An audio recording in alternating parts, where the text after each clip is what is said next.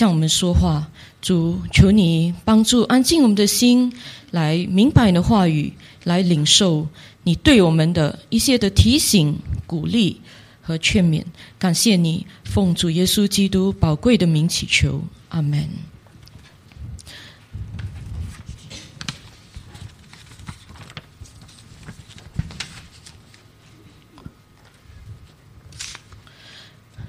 如果有一天你的朋友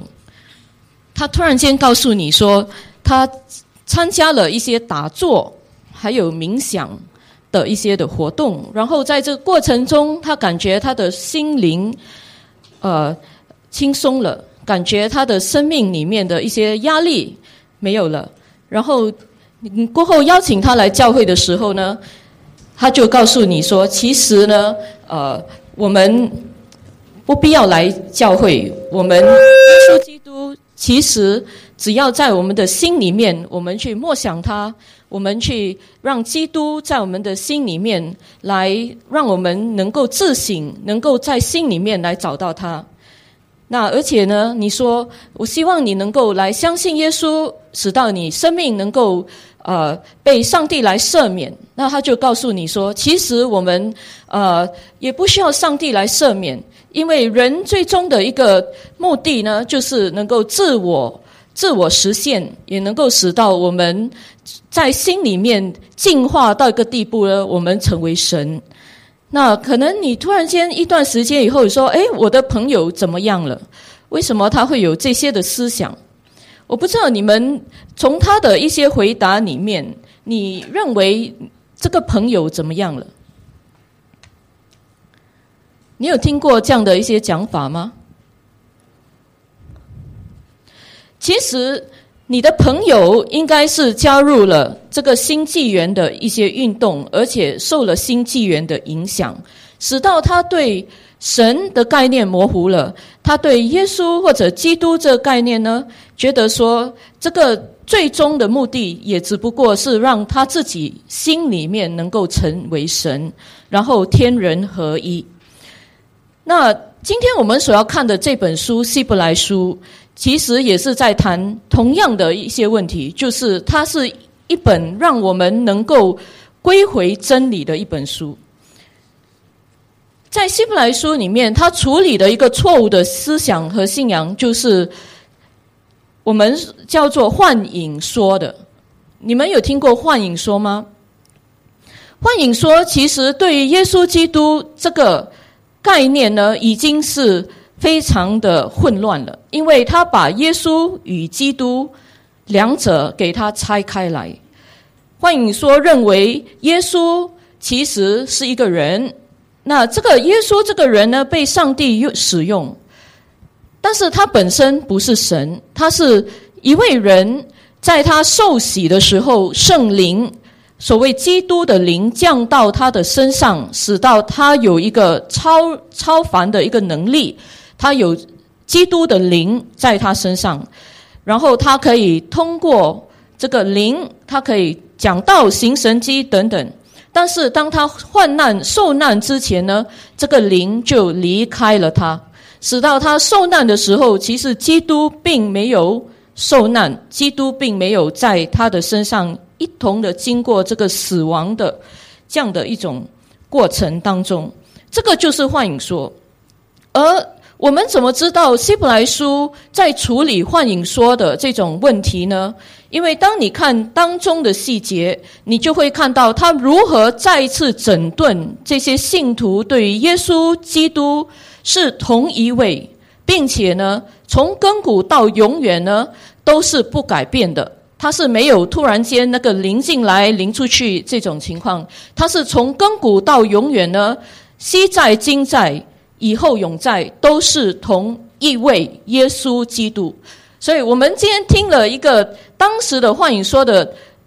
一个错误的概念，我们头脑不要错误哈，我们不要等一下听完讲道说到底是怎么一回事哈，那我就有问题了。但是我必须要帮助你们去理解这个希伯来书里面的信息到底在处理什么，以致你可以明白希伯来书。那我们看到说当时这个罗马教会有学者认为呢，希伯来书是写给罗马教会的，因为在后来问安的地方有提到那些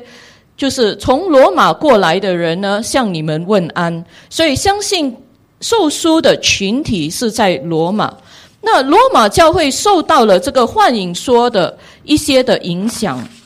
我们也可以看到说，他们在13章的3节显示，这些信徒当时遇到了一些迫害，一些就是不大顺利的情况。那我读13章的3节给大家来听一下哈。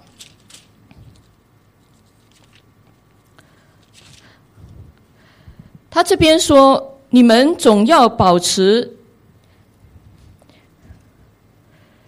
你们要纪念那些被困境的人，好像跟你们一起被困境，也要纪念那些受虐待的人，好像你们也亲自受过。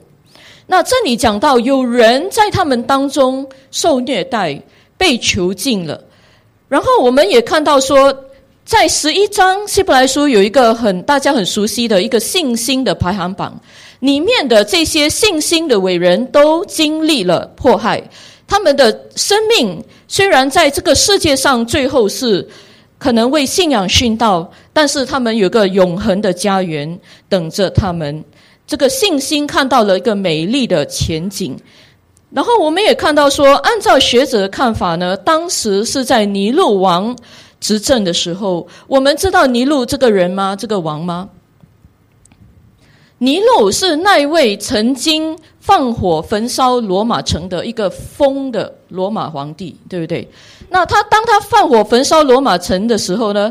有很大部分的这个贫民窟被火烧了。当这贫民窟被火烧呢，人民就对他起了一种的疑心，说究竟是谁放火的？那后来他把这贫民窟这个整个大地区呢拆毁掉呢，建了他自己的皇宫。尼禄为了要平服这些百姓的想法，就是他们的一些疑点呢，就跟他们说是基督徒干的好事。那他也把基督徒抓来，把他们插在柱子上，或者是绑在柱子上，然后呢点火焚烧这些基督徒，让晚上的罗马城市呢增添了不少的亮光。尼禄对基督徒的这样的一种迫害呢，是在64年公元西元或公元64年的时候。那这个希伯来书写成的时候大概是69年。那69年当时呢，尼禄可以说已经不在了，但是呢当时发生了一件很重大的事情，就是犹太人被罗马攻打，耶路撒冷城跟犹大地被罗马开军进去镇压。那为什么需要镇压呢？其实在当时我们知道有一批一批的这种起义分子，他们在60多年开始呢就要推翻罗马政府。因此犹太人他们在罗马的话呢，不只是因为之前如果你又是犹太人又是基督徒，你在之前已经受到了一些的困难逼迫，因为尼禄要抓人。然后到了69年呢，又来多一次的困难，就是因为你是犹太人，以致呢你的同僚，你的这个社会的其他分子对你产生了一种坏的印象，就是你们是属于那些造反的人。那因此在这个64到69年，而当希伯来书写成大概69年的时候，虽然尼禄已经死了，但是呢那个罗马犹太战争呢还在打到一个地步呢，最后整个耶路撒冷的城被毁坏，罗马军队开军进去占领了整个城市，然后烧掉了圣殿。在这样的一种情况里面，我们从希伯来书看到他鼓励信徒要怎样为这信仰，虽然艰难，但是要为这信仰的缘故站立得稳，不可以因着这种的迫害呢，使到他们想一些方法怎样去逃避这样的迫害以致呢放弃了信仰一些核心的部分。那我们看到说，当时这个幻影说呢，流传在这个罗马的教会的信徒当中，而这些信徒他们开始有一个概念，就是耶稣不是基督。那耶稣不是基督，耶稣只是一个人被上帝使用，一个身体，一个躯体被上帝使用来做成上帝要基督这个灵做成的事情。那这样的一个概念是错误的是错误的。但是因为他们认为耶稣不是基督，当他们被审问的时候呢，他们可以说我们是否认耶稣的人，我们耶稣这个人呢跟我们没有关系他不是神，我们没有敬拜他。那这样的情况就使到他们能够脱离一种的嫌疑，就是你们是跟随耶稣的人。那我们知道耶稣基督呢，我们用耶稣基督因为耶稣和基督是同一位，是从亘古就存在，然后道成了肉身，实实在在的是神也是人，然后呢实实在在的死在十字架上，受苦不是殉道，是受难受死埋葬，然后实实在在的耶稣基督这一位呢复活了。好，这个是我们的信仰。但是当时这个幻影说就把这个信仰给它模糊掉了，就是这两个是分开的。因此他们在这样的一个情况底下呢，就可以有一种方便说我们不是跟随耶稣的人。而我们知道福音书告诉我们，耶稣基督是用什么，在什么情况底下被判十字架的，你们懂吗？就是耶稣基督为什么会被钉十字架呢？按照上帝的心意，他是为人道成肉身，成为一个肉身呢，也是因为神成为肉身，要为世人的罪死赦免，让上帝赦免我们的罪。但是在罗马政府的观点底下呢，他们担心耶稣基督其实太多的跟随者，而有一些人推崇他做王，罗马政府怕这位耶稣基督呢会成为一个造反的一个领导，所以钉十字架的时候，他的称呼是叫什么？他们放什么罪状在那边？犹太人的王。犹太人王是当时有犹太人有没有王的他们的王就是罗马帝国的皇帝凯撒，对不对？那为什么会有犹太人王呢？这就代表这个是造反的一个罪状来的。虽然耶稣在世界上根本都没有造反，而且他是宣讲一个和平的福音，这个是在诬告底下，在罗马的这种恐惧当中，罗马政府恐惧当中给他的一个罪状。那现在又来了一种起义的一种阶段，然后又在镇压犹太人呢。那耶稣是犹太人，而他又宣称自己是基督，在犹太人概念里呢，基督是要来做王的。所以呢，这些信徒呢就更危险。那我们可以看到一点呢，就是在后来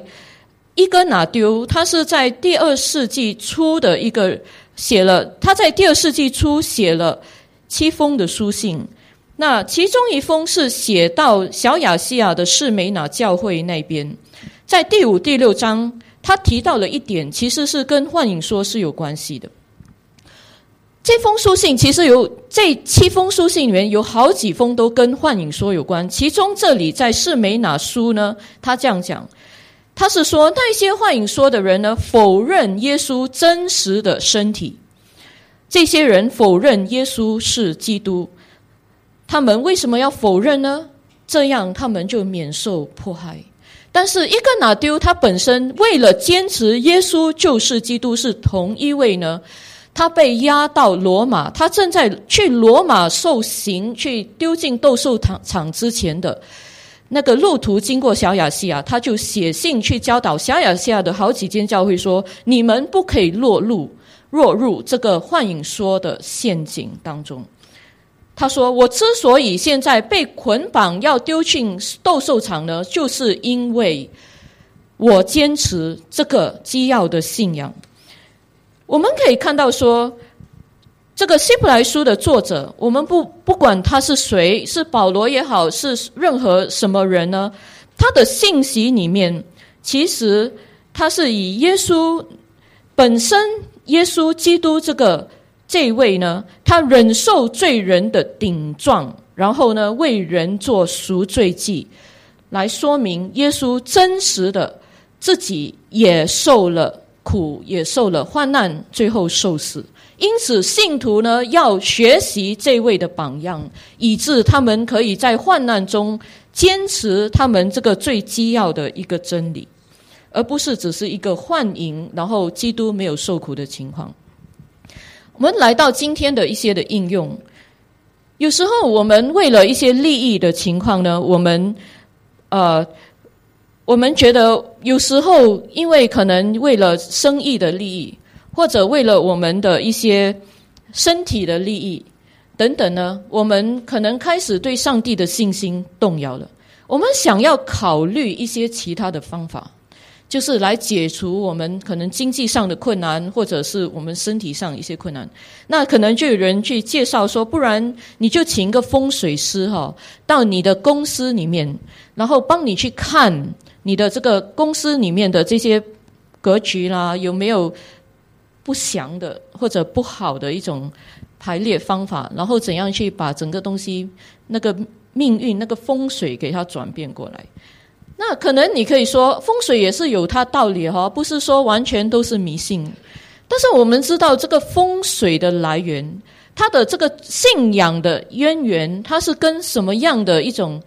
宗教连在一起的，而且在当中也有一些我们觉得跟基督教不是非常能够合在一起的东西。或者可能有人跟你说，不然你觉得你最近有很多的不如意我认识一位这个算命的先生，他很准的他算东西很准，不然你就跟我去给他算一下，到底你的生命发生了什么问题。那我们很多时候呢，在我们对信仰不清楚的时候，我们说也可以我们就去试试看一下。那这样的情况，我们就好像这个希伯来书的这些受书群体一样呢，他们在困难当中，就有人跟他们说了一些不属实、不完全正确的道理，然后开始他们心里就开始动摇了，就是可能这样也可以，对不对？那我们知道说，这种情况呢是有一定的吸引力的。那在旧约圣经里面呢，告诉我们要如何来坚守我们的信仰。旧约圣经告诉我们说，去算命，去跟这些灵界打交道的东西，所谓这些属于不是上帝的灵的这个范畴打交道的东西，是可以还是不可以的？帮我按一下这个，第一次它不可以操作，第二次就可以OK。 第二，在我们圣经告诉我们呢，去算命或者去招魂、去交鬼、去用这些巫术或者一些的借助一些灵界的能力来帮助我们呢，其实这个可以说是已经是背叛了真神了，就是背叛了上帝这位至高的主，这位至高的上帝。我们不去信靠他，我们反而去借助一些其他的能力不管那个能源的来源是哪里，我们借助了那些能力。那这个是圣经所禁止的。在旧约圣经利未记20章17节，他说，无论男女，是交鬼的或是行法术的，必要把他们处死，要用石头打死他们，他们必须承担流血的罪债。当我们读到这句话的时候，我们想到了一个人，这个人是旧约的一个王，上帝膏他为以色列的王，耶和华上帝是他的主。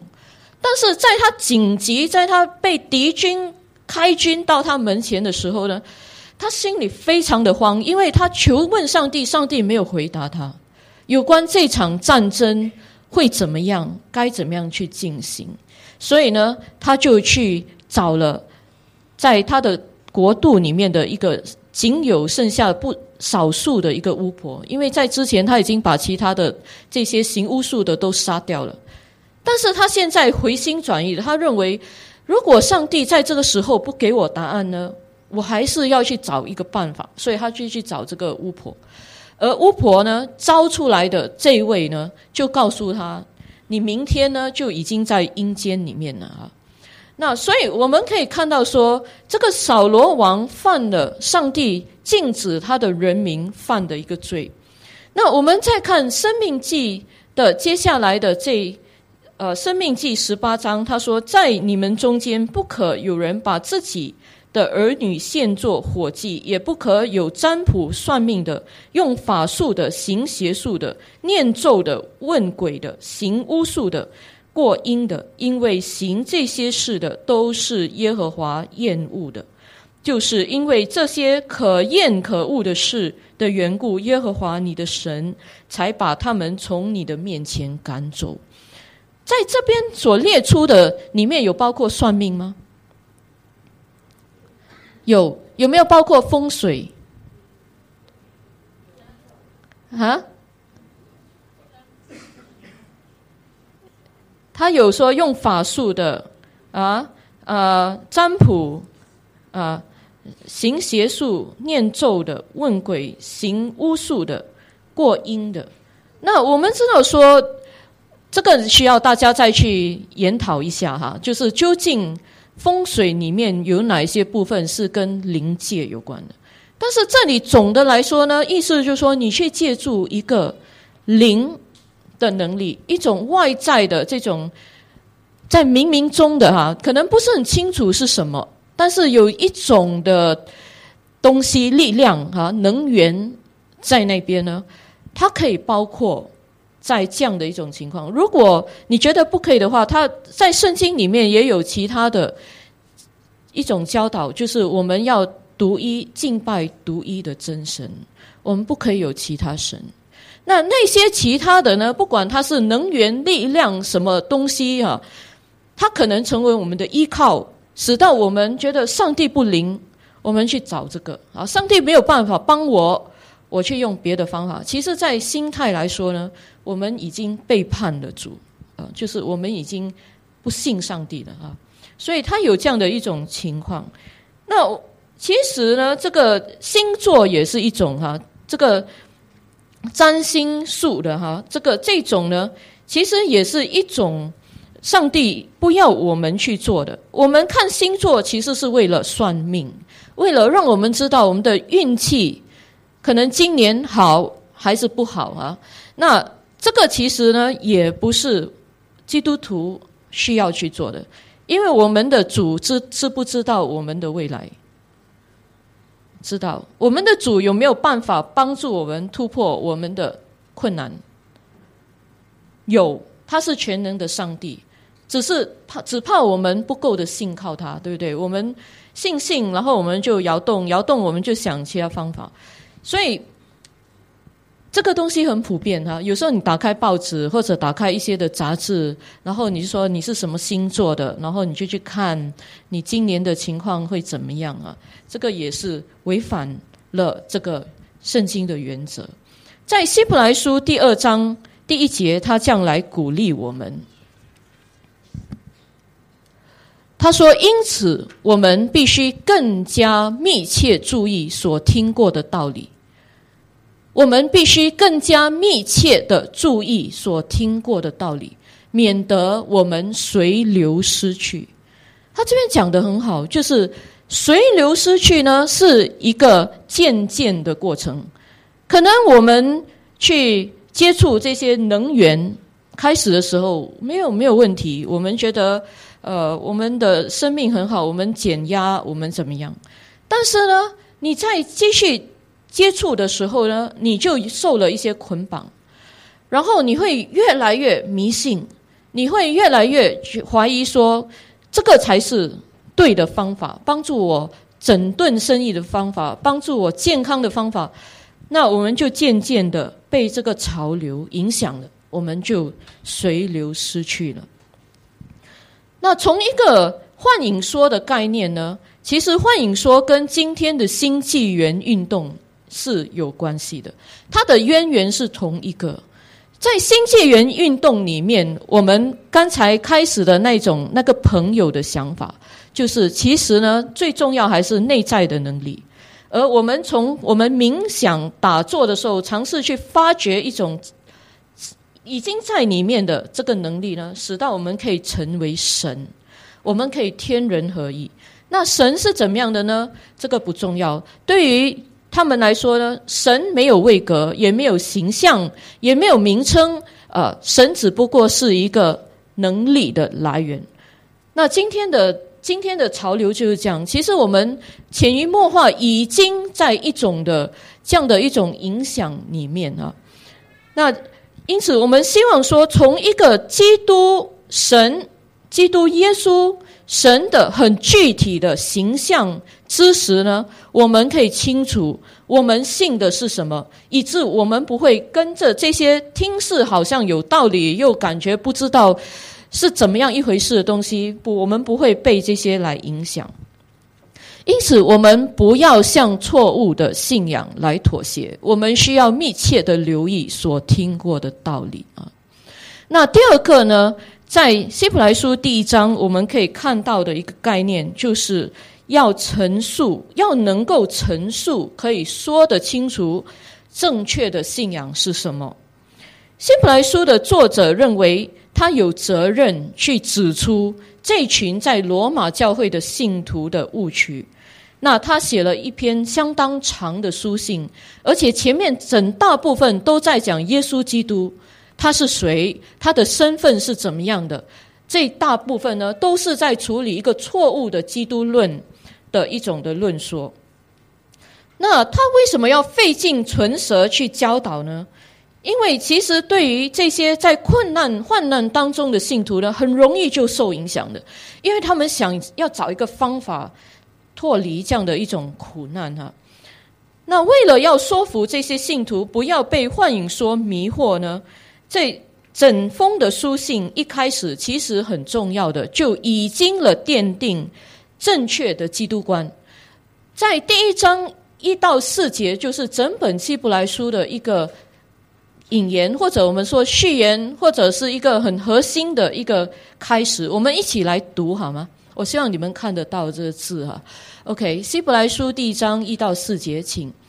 神在古时候曾经多次用种种方法，借着先知向我们的祖先说话，在这末后的日子，却借着他的儿子向我们说话。神已经立他做万有的承受者，并且接着他创造了宇宙。他是神荣耀的光辉，是神本质的真相，用自己带有能力的话掌管万有。他做成了洁净罪恶的事，就坐在高天至尊者的右边。他所承受的名比天使的名更尊贵，所以他远比天使崇高。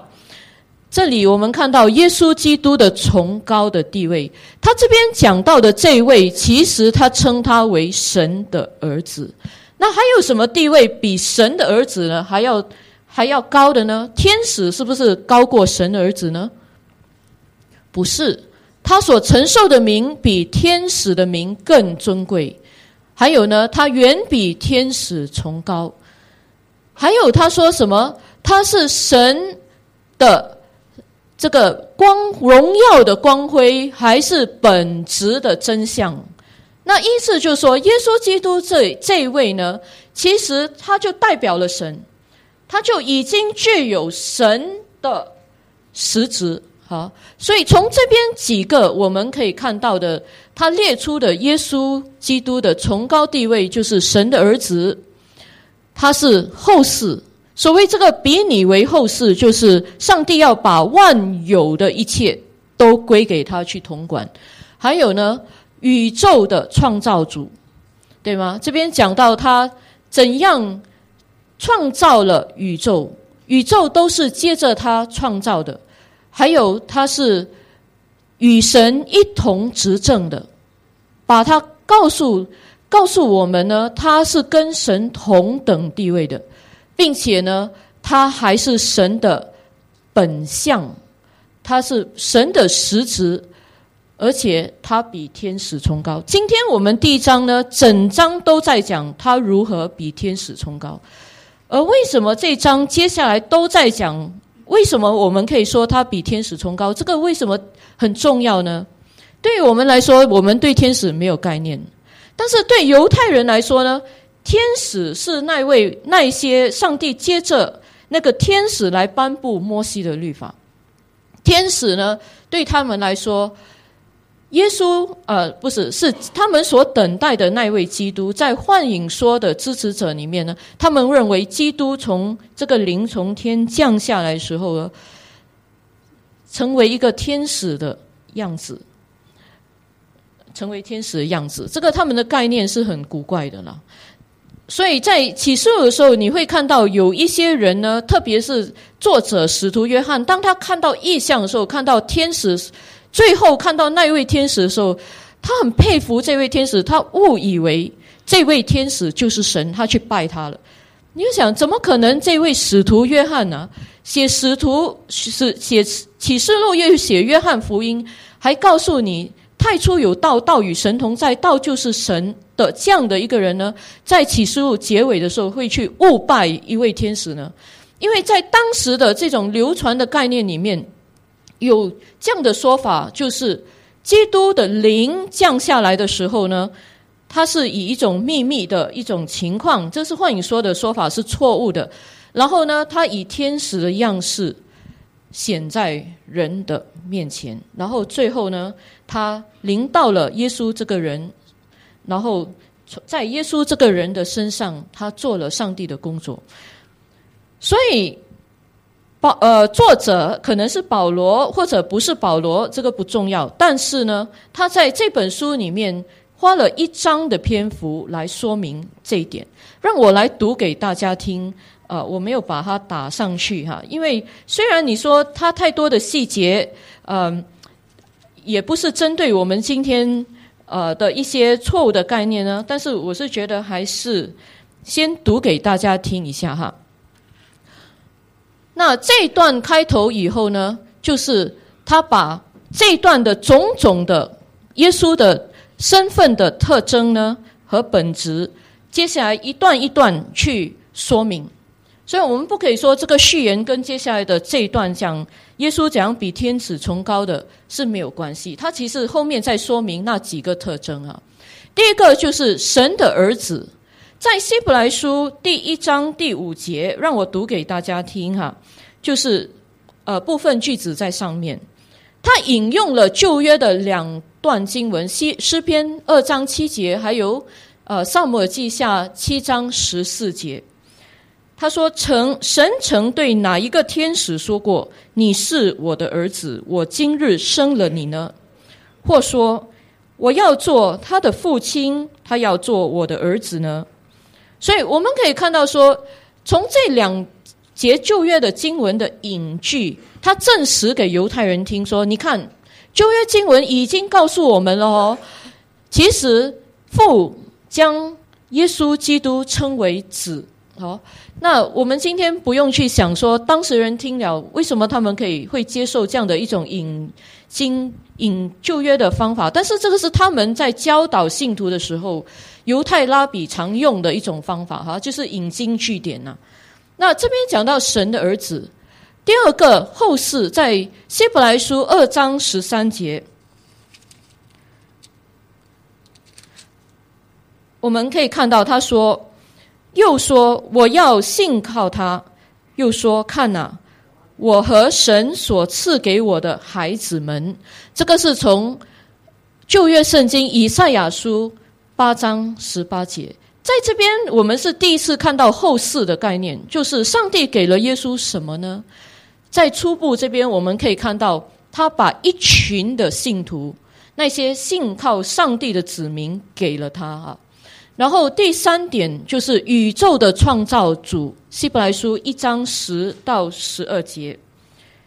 这边又说，主啊，你起初立了地的根基，天地是你手的工作，天地要毁灭，你却长存，天地都要像衣服一样渐渐残旧。你要把天地像外套一样卷起来，天地就像衣服一样被更换。只有你永不改变，你的年数也没有穷尽。我们这边知道，它是指耶稣基督说的，所以不是说一下子耶稣是一个人，一下子变成有灵的、有神的灵的一个人，他是从亘古到永远就是耶稣基督，永不改变的这位主，崇高的身份与地位。那第四呢，就是宇宙的掌管者。还有同一节经文在诗篇45篇6到7节，同样证明他本身就是神。那让我读这个是在74译本的翻译，因为在这个马索拉传统的这种的抄本里面，没有一个字就是前面的这个词神啊。OK， 所以这个希伯来书的这段经文呢，是用74译本的翻译的这个手抄本哈。那这边讲到神啊，所以他是称谁神啊呢？在这个诗篇的45篇6到7节，就是讲你这位永远坐在宝座上的那位哈，你的宝座是永永远远的，你国的权柄是公平和权杖，你喜爱公义，恨恶邪恶，所以神就是你的神，用喜乐的油膏抹你，胜过膏抹你的同伴。那他用这段经文呢，来告诉我们，这个是指着耶稣基督说的。还有另外一段经文呢，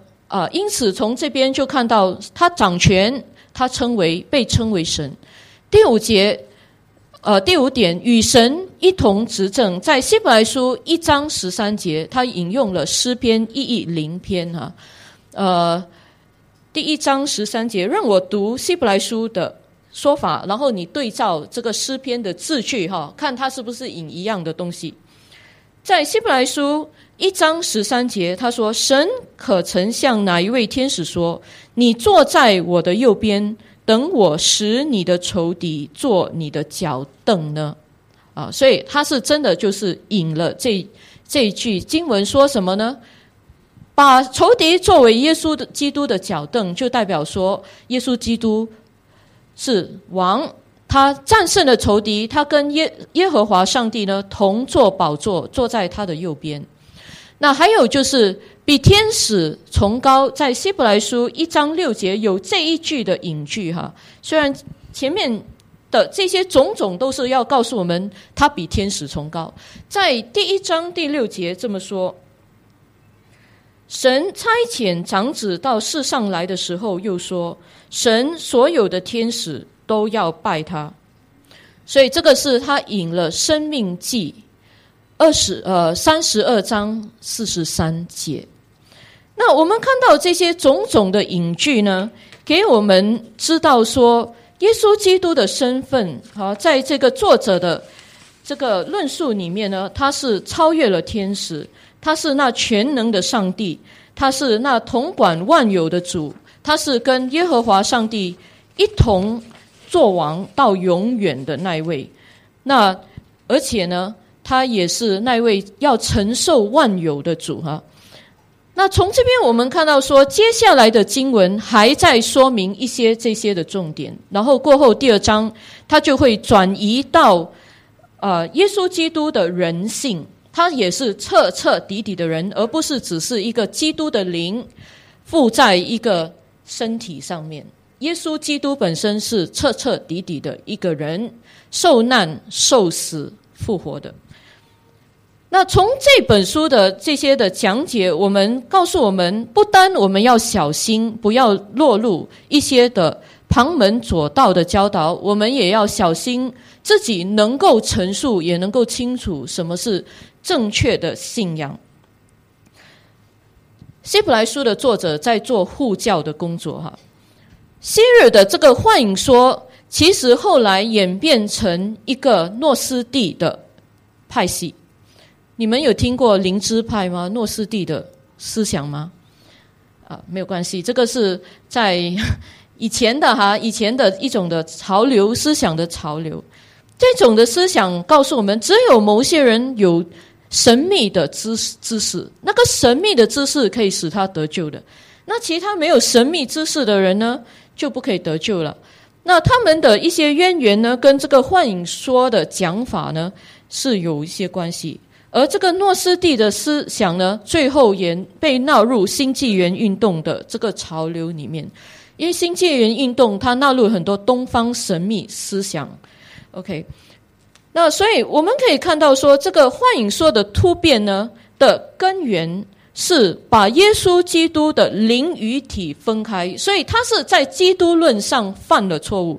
那我们知道说，诺斯底呢也是在基督论上犯的错误，因为他们也采纳了这个灵与体分开的一种的说法。那到了今天的新纪元运动呢，补充一下，诺斯底不只是灵跟体分开呢，还有什么？他们提供了一个概念，就是有一个次等的神。而诺斯底的思想里面，这位次等神创造了世界，但是他是邪恶的神。那跟这位在天上的人不能够知道的那一位，完全是光，完全是善的那一位，是给他又分开了。所以在神论上面呢，又做了一些的突变呢，使到这个异端就产生了。今天的新纪元的突变呢是什么？就是把神的概念根本抹杀掉了。就是说，没有具体的神，没有具体的神，我们不知道他是谁，我们也不认为神这个概念呢是存在，我们只相信是有一股的能力的来源。所以那个能力来源是从何来，他们不去问，他们也觉得自己无法知道。那我们只需要跟这个能力接上轨呢，我们的生命就有突破，我们就可以转变，我们可以进步，我们最后呢可以什么天人合一可以找到自我里面的神。所以最后从神的概念抹杀了，变成含糊了以后呢，最后连人也变成神了，你明白吗？所以他就是在一种的神论，这些的异端在神论基督论方面呢产生了偏差，导致有这些情况和这些潮流发生。在这个运动的主要问题里面，我们可以看到他否认了神的具体的位格。圣经告诉我们，神是有位格的，神是有情感，神是有意志，神是有思想，他是可以行动的，你是可以认识他的，他是有具体的描述的。但是在这个新纪元概念里面呢，神是没有位格的。而所有宗教的这些神呢，放在一起呢，全部融在一起呢，最后是指向一位无所人不能知道的那一位，他是能源的源头了。所以我们要小心这些新纪元的一些讲法，因为我们常常就会用他们的词汇，是不是正能量？正能量是什么东西来的？正能量哪里来啊？不知道这个就是新纪元的讲法那希伯来书开始介绍崇高的耶稣是神本质的真相，他是有位格，他是创造者，他是可以行动，他是可以审判，他可以统治，他有情感意志能力的。那我们圣经告诉我们，原本我们不认识神，但是接着耶稣基督成为人，彰显了上帝是何等的一样上帝，使到我们真正看到了神，也认识他，也与他，那他门徒也与他生活过。所以我们的神跟新纪元的概念是完全不同的在讲道的开始呢，这个人他参加了瑜伽的打坐冥想然后呢这些东西其实是属于新纪元的活动，还有包括哪一些你们知道吗？观想就是从心里面去想一个事件，想一种你理想的情况，然后呢有一个能力呢会改变这个事实那这个是观想。还有就是接着大自然的音乐，你能够静下你的心来，你可以倒空你自己，你能够让这个能力进入你的灵里面呢，那这个也是要小心的。还有就是当然也包括通灵的事情，算命、招魂、解梦、占星术都是新纪元的。然后现在还发展了一些其他的，比如说用性的快乐去解压啦，去放纵这个也是包括新纪元的里面的一些的做法。当然还有一些用石头、水晶去做治疗，这个也是属于他们的，因为他们认为神这个能力呢，在所有的物件里面，包括在每一个人的里面都有OK， 那他们也等待一个弥赛亚叫马特亚。那当然这个弥赛亚这位基督呢，不是我们的这位基督那所以我们看到说，连教会都被迷雾了。因为在韩国有一位这个大教会这位牧师，他叫赵荣基那当然他过后坐牢等等那事情就是另外一件事，但是他在教导的时候提到了这样的一个说法，他说通过梦和观想，你可以腐化未来和促成结果。观想就是心里心想事成，你心里去想你要的东西，然后有能力帮你成就这样的东西。还有另外一个在美国的一位浸信会的牧师，他这样表达他说要了解神呢，就是要自我神化，让我们自我神化的时候，我们才可以了解神。那这个是纯是新纪元的想法。他也表示耶稣要他的跟随者在自我意识中发现基督，并且认识基督耶稣呢，耶稣要成为一个世界宗教，成立一个世界宗教来包含每一个灵魂和涵盖所有的信条。这个是大统一的想法，也是新纪元的概念所以新纪元也跟你讲耶稣基督，也讲菩萨，也讲什么其他神明的。那我们可以看到说，最根本的一个情况呢，就是今天在一个主流价值观和世界观与基督教很不同的这样的一种情况下，我们要怎样清楚去陈述一个正确的信仰呢？或者我们有没有背负这样的一个挑战，有没有挑起这样的一个担子呢？去正确的了解你的信仰，和正确去陈述信仰，并且去批判，去了解这些其他的潮流运动在思考什么。在使徒行传4章12节他说，除他以外，这边是指耶稣基督，除他以外别无拯救，因为在天下人间没有赐下别的名，你们可以靠这得救的。那这里讲到说，我们的拯救呢，不是接着其他的能力或者这些的系统，除耶稣基督以外。但是因为我们的信仰呢，把耶稣基督的身份很具体说出来，他是崇高的，他的拯救是独一的得救方法呢，使到基督徒很难在这个后现代的社会里面，一个没有绝对真理的一种想法，都是相对的这样的概念来讲出到底神是怎么样的。那可能因为群众的压力，使到我们就说没有关系啦，反正条条大路就通罗马了。因为可能那朋友全部都是非基督徒，你要跟他讲了，被他们驳倒的时候，你就觉得你很难去跟他们讲，然后你觉得哎呀令人家讨厌，你就说不要紧，反正条条大路通罗马。那如果你做这样的事，人家喜欢听，但是呢你害了人，对不对？就好像你知道有某一个药，你是医生，某个药才可以治这种病，然后你说没有关系啦，反正这些其他药也可以治这个病，这样人家吃那个药就会死掉，它会越来越严重嘛。所以我们不可以因为我们难为情，我们觉得哎呀很难去讲我们要做一个好先生，所以我们就讲一些 politically correct 的东西，就是我们在政治上是正确的，言论是配合他们的胃口的，是吗？包容性的那这个是我们就要负责任。所以基督徒在今天的社会呢，我们要真的